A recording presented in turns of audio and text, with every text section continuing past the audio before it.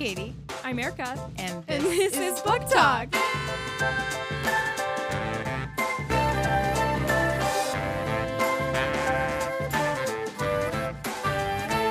Hi, Katie. Hi, Erica.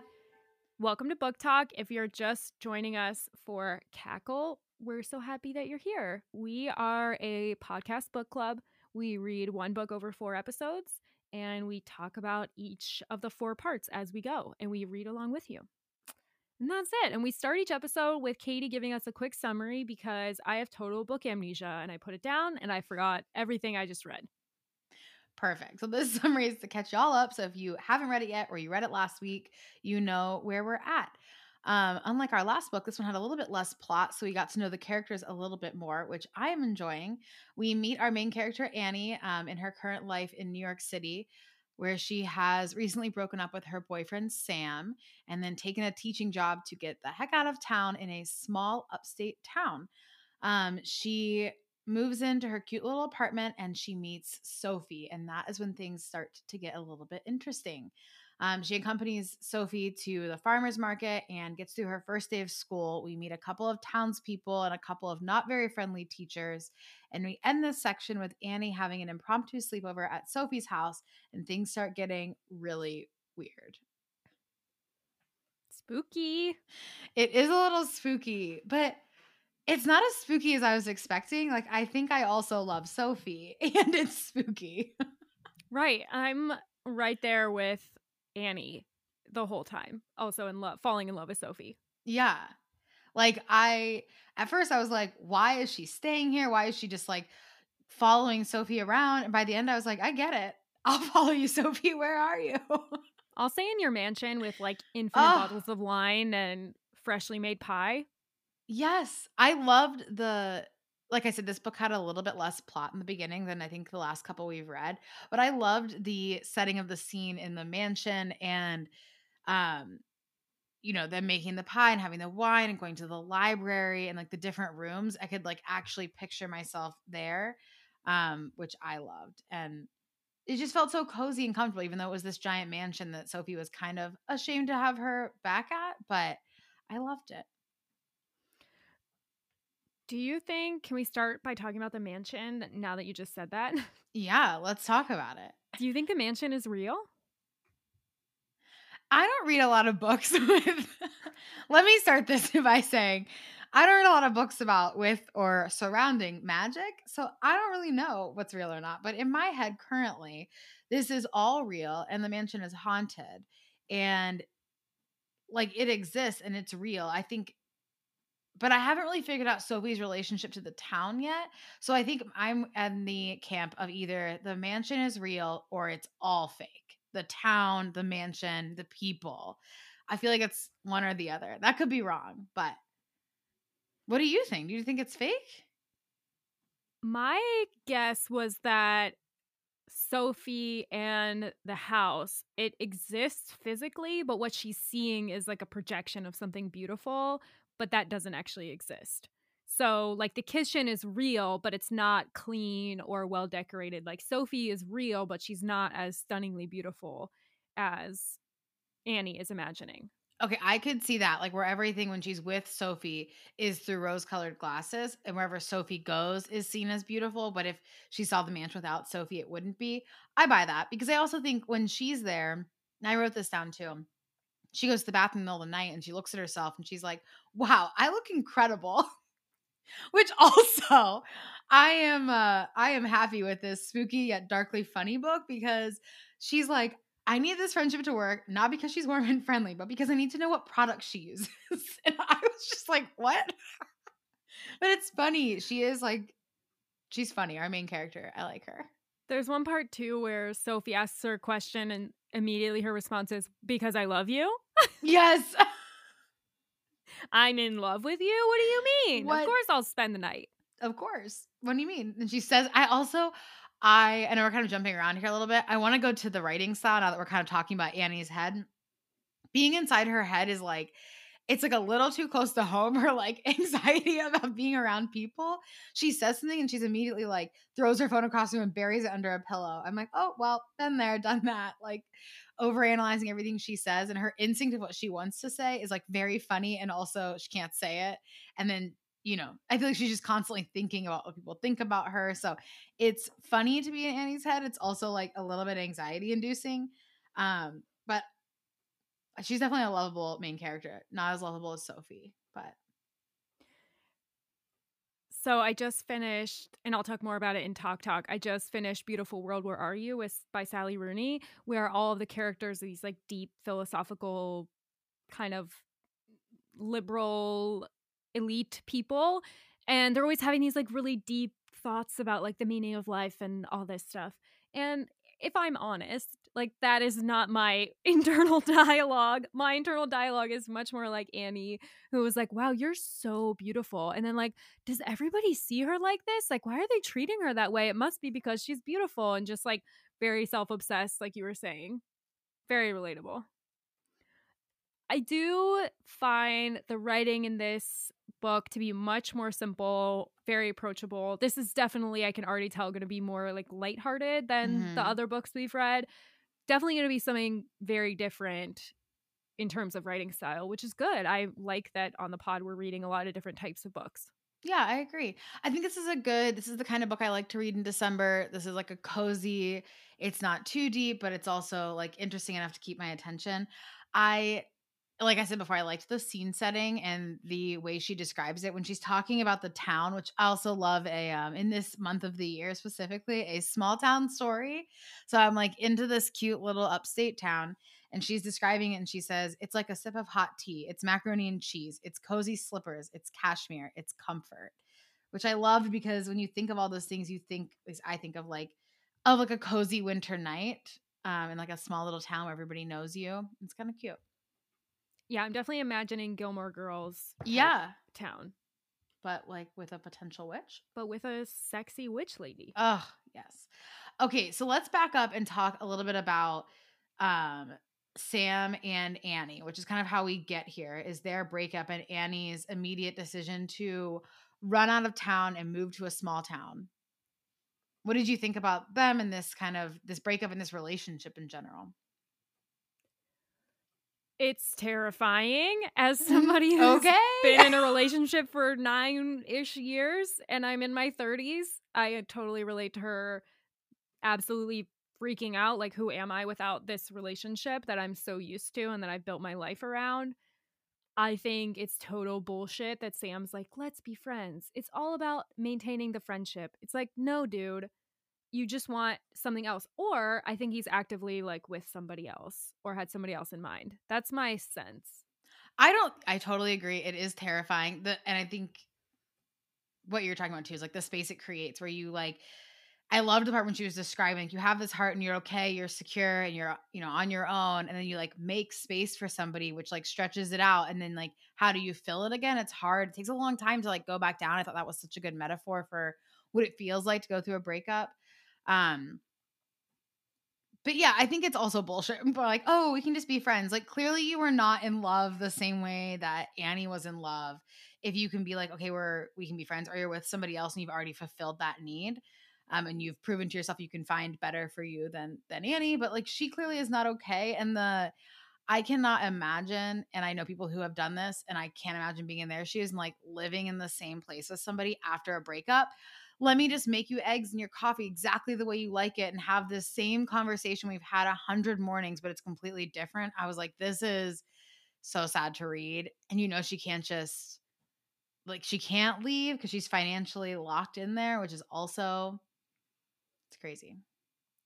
That's why I have a feeling that Sam is with somebody else, because he's almost like happy that they've settled on this normal. It's like, oh yeah, I didn't actually have to make a choice. I didn't have to give up on this relationship. I can sort of have both the person that he's seeing now and still have Annie in his life. And she's taking that as like, oh, we're successfully friends. Yeah, I think they're both delusional. Yeah, this isn't going to last. I mean, she realizes that too. Yeah. Like, there's no way our friendship is gonna last, especially when it's that awkward silence of like, oh, I have to go or I can't talk right now. Mm-hmm. I will say, for me personally, I have not been able to be friends with an ex immediately following the relationship, but I do know a couple who did do that.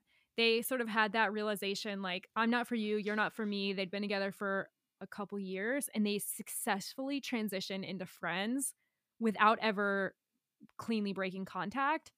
Okay, but I feel But like that's that is, because they were both in uh, agreement though, which Annie yes, is exactly. not. Exactly. It wasn't like one person breaking Right. up with the other person. It was sort of like mutually agreed destruction of the relationship, and that allowed them to talk through it. They're also Mhm. talky people. I feel like you got Yeah. to talk it out. And it seems like Sam and Annie are not actually talking about any of the deep stuff. They're just still talking the normal conversations that they would have. Yeah, I feel like I'm back to my how do people I am a person who needs to talk everything out, especially if it's somebody that's important to me. I'm like, okay, I need to talk through this 100 different ways. And I'm still back to reading a book where I'm like, how do you just not say anything? This dude breaks up with you and is like, I think this isn't working, blah, blah, blah. And you're just like silent. And I get that. I get in the moment not having anything to say. But then, like, the next morning, I would be like, okay, here's my 3-point list on why you're wrong and why we need to discuss it. Like, you just never say anything. You never like try to fight for it at all. It just every time I read that in a book, I'm like, this seems so unrealistic to me, especially being in the same place, especially when she comes home shit face. You didn't wake him up and ask him why he doesn't love you still? No, it's unrealistic. Yeah, I think you're catching Rachel's drift that there's more coming for this relationship because there's a lot left unsaid and there's a lot that we don't know. And there's a lot I think that Annie doesn't know to claim or to ask or to demand.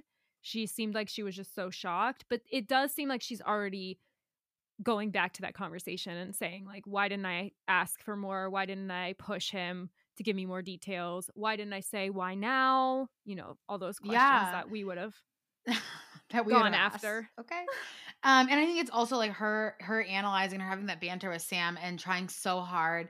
I think people fight it a lot when relationships change, like friendships or relationships. They want it to stay the same. So like even if it doesn't have to end badly, sometimes it evolves into like another phase or another stage of your relationship. And she's like unwilling to let go of this like banter that they had when they were able to have that banter because things were really okay and simple between them. They've complicated now. It's like a lot harder to have this like very casual banter. And she's Mm-hmm. just like over analyzing everything. But I think it's good that she left, obviously, and I'm interested to see what happens with her and Sam through the rest of the book. I also think it's a good setting to bring in a Sophie character who has malintent because that also is what happens right after a serious relationship breaks up is people become really Oh vulnerable yeah. to whoever will give them attention, anybody who will fill that void, that space that they're feeling, and that definitely happens. Okay, so let's talk about Sophie. I am The like goddess of fully my with life. Annie. I know. I'm fully with Annie. I'm like, she's not bad. She has no malintent. She just wants to be with me. And that's not true. Which you just brought me back to the reality of remembering that this is probably not going to be as magically magical as I feel like it is. No, this is Ursula. She's gonna try and take something from Annie in exchange for, yeah, no, she's gonna try and give Annie something in exchange for like her soul or her youth or her voice or Oh, something. okay. I mean, she Wow. already was like, what do you really want? Yes, you're right. That's gonna be major Invisible Life of Addie LaRue vibes where they're like, the guy she's in love with. If you haven't read Invisible Life of Addie LaRue, it's long, but you should read it. And yeah, when she falls in love with like the devil essentially, and then he figures out what she really wants and like trades her life or whatever. I don't understand. What is this pet nickname? I like it creeps me out a little bit. I don't like it. Oh yeah, she's so creepy. I mean, it's endearing, but it's terrifying. She calls her pet. She's like stroking her hair. She's pulling all Yes. this information out of her. She's definitely manipulating Annie for sure. Hmm. For sure. I feel like the pet nickname she says in front of people all the time too. I don't know. I'm just like, this is weird. It's again the same thing where you're looking at this foreshadowing. It's like people will tell you who they are. They will literally like tell you what's to come, but you just never want to see it. You never want to see that in people. So she is definitely Ooh, Up to no good. up to no good. I feel like her first day of school surprised me a little bit because I did think that they would be a little bit nicer to her or a little more inclusive. I don't know, I'm not a teacher, but it seemed like they pointed out specifically that it was weird and that they were not welcoming. I wonder if that's because she lives in this town specifically and not in the town where the school is, and they know something about the town as well. I don't know. We also have this young girl who she sort of befriends, like the teacher's pet kind of girl, which I just thought it was so funny. The person who has like feminist and Sylvia Plath pins, because to me those things are not similar, but I understand a teenage brain. You're like, I read Sylvia Plath and I'm a feminist. Yeah. Those things are related. Yeah. So cool. And I'm wearing Doc Martens and I'm a vegan. Make it make sense. Ooh. I love her. But yeah, I don't know what is going on with the other teachers and why they're not friendly, and also the students in this other town. It's interesting that she's in an adjacent town where she's teaching. So it seems like it's going to be separate from the drama, but maybe it's more realistic where it is really hard to make friends as an adult. It's really hard to break into a new community. And that is the reality of making friends, not this idea of Sophie, the perfect friend who's immediately available and attentive and listening to you. Yeah, that's fair. Those teenagers are brutal, which I mean they are. Teenagers in general are brutal. Oh my God, the crane and the bird noises. Oh, I was stressed. I do feel like even though she was internally screaming, she handled it very well. She was like, I'm from Manhattan. Please sit down. I was like, oh, well, I mean, checks out. All right. Well, next week we're reading from pages 79 to 152, and we'll be back on Sunday night. Have a good week.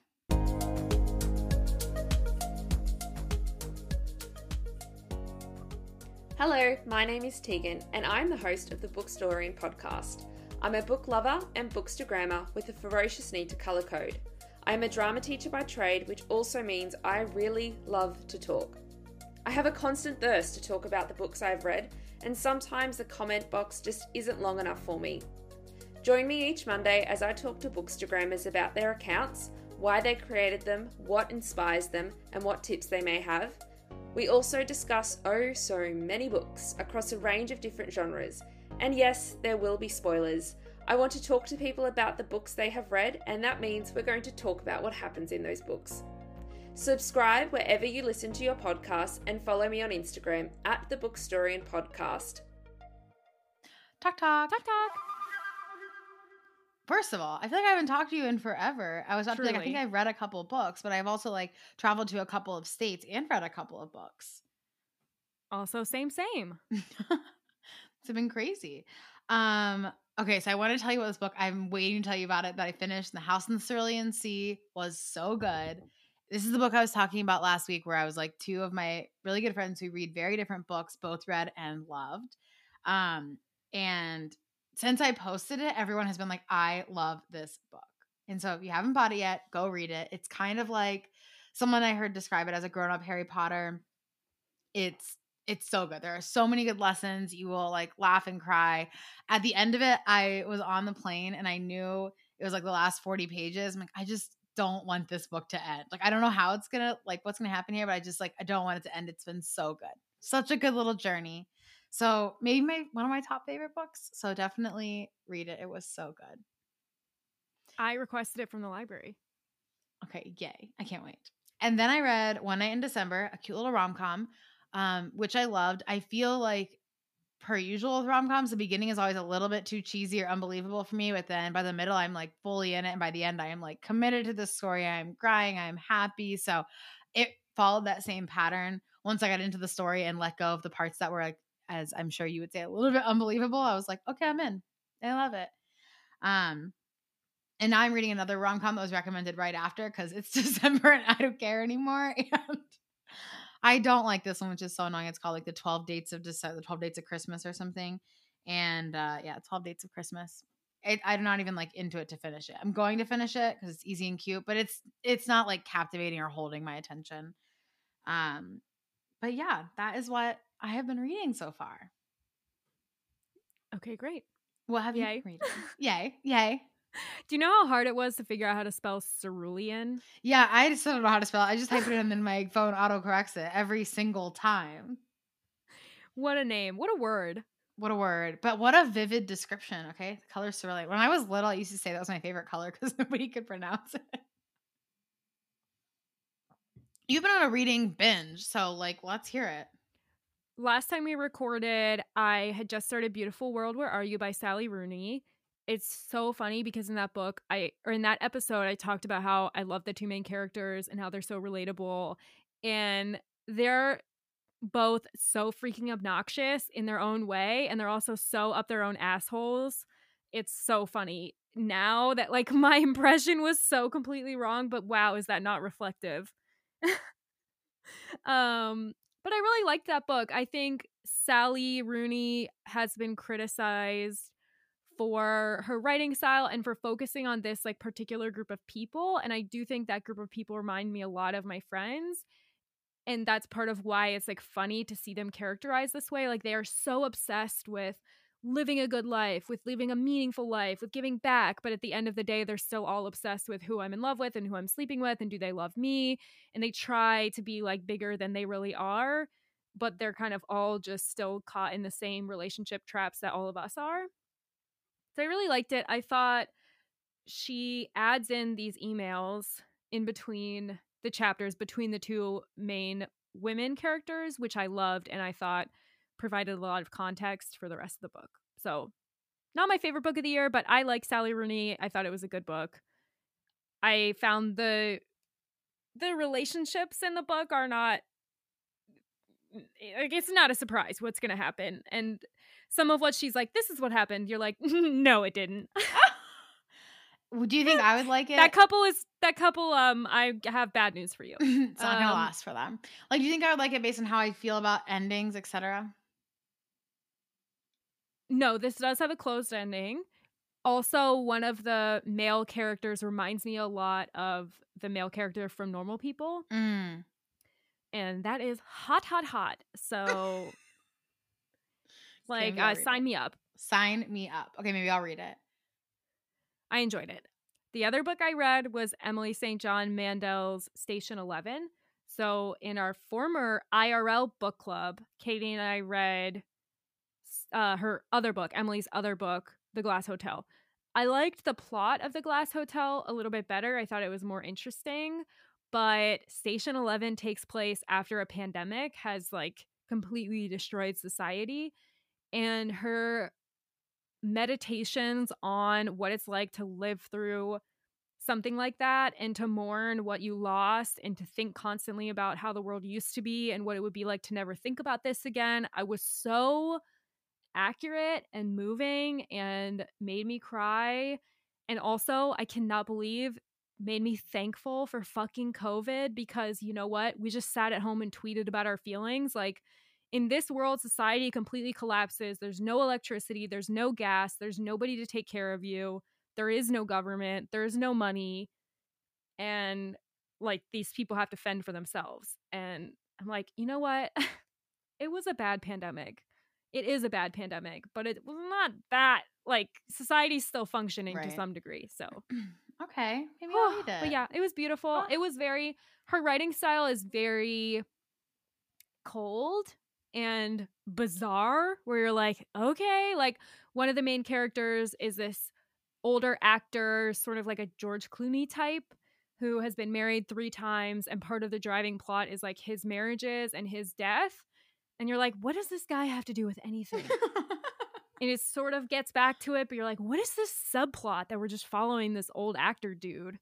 So interesting. And flashing back and forth between that and this post-pandemic survival story. Okay, weird. Maybe I'll pick it up. But so good. I thought the characters were really, really good. I loved it. Oh, okay, yay. Yeah. And now I'm back to Song of Achilles. Oh yeah, you stopped Song of Achilles. So you're not liking it? I am not liking it as much as I liked Cirxa. I just think Song of Achilles is from these two dudes' perspective or this one dude's perspective. I don't know. I'll see. They just left the Centaur. Okay. and they just hooked up for the first time. Okay. Well, we'll have to see what your review So is. we'll see. I will be sad if you don't like it. More reviews coming. I'm sure I'm going to like it, but now I'm going to read Song of Achilles. I think that's going to be my last book. Is that 52? Of my goal. Yay! Proud of you. I think I need to set my goal higher last year, but I really like to next year. You mean next year? Yeah. Mhm. What was your goal this year? 36 books. I like to under promise, over deliver. I'm already at 46.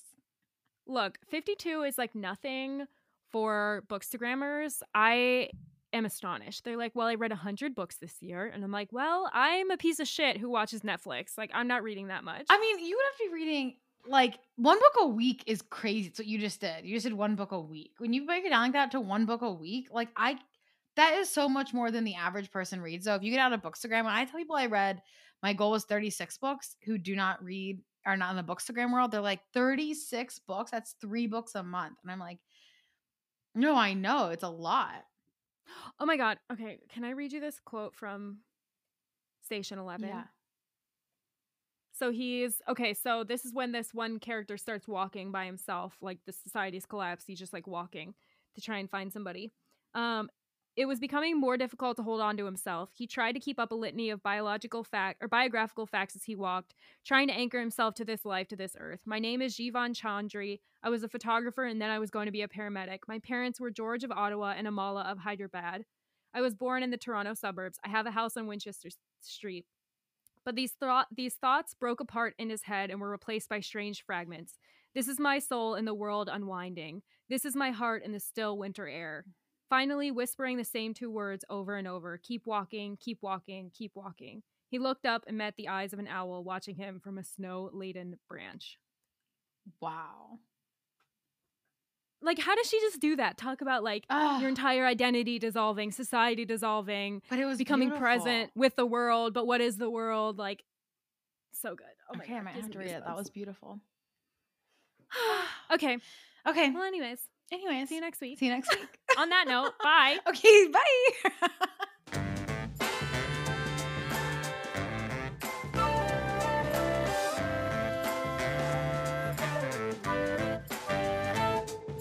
Book Talk is made by me, Erica Bailey, and Katie Cheney, with production support from Dan White. Our theme music is by Dan White. We'll see you next week.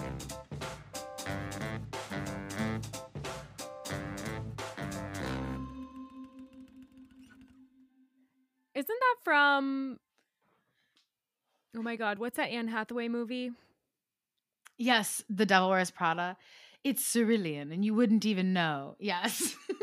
It's not just blue. Yeah, it's so good. It's cerulean. And you picked this out of a pile in the thrift store. You didn't even know. Oh my God, I gotta watch that movie. It's good.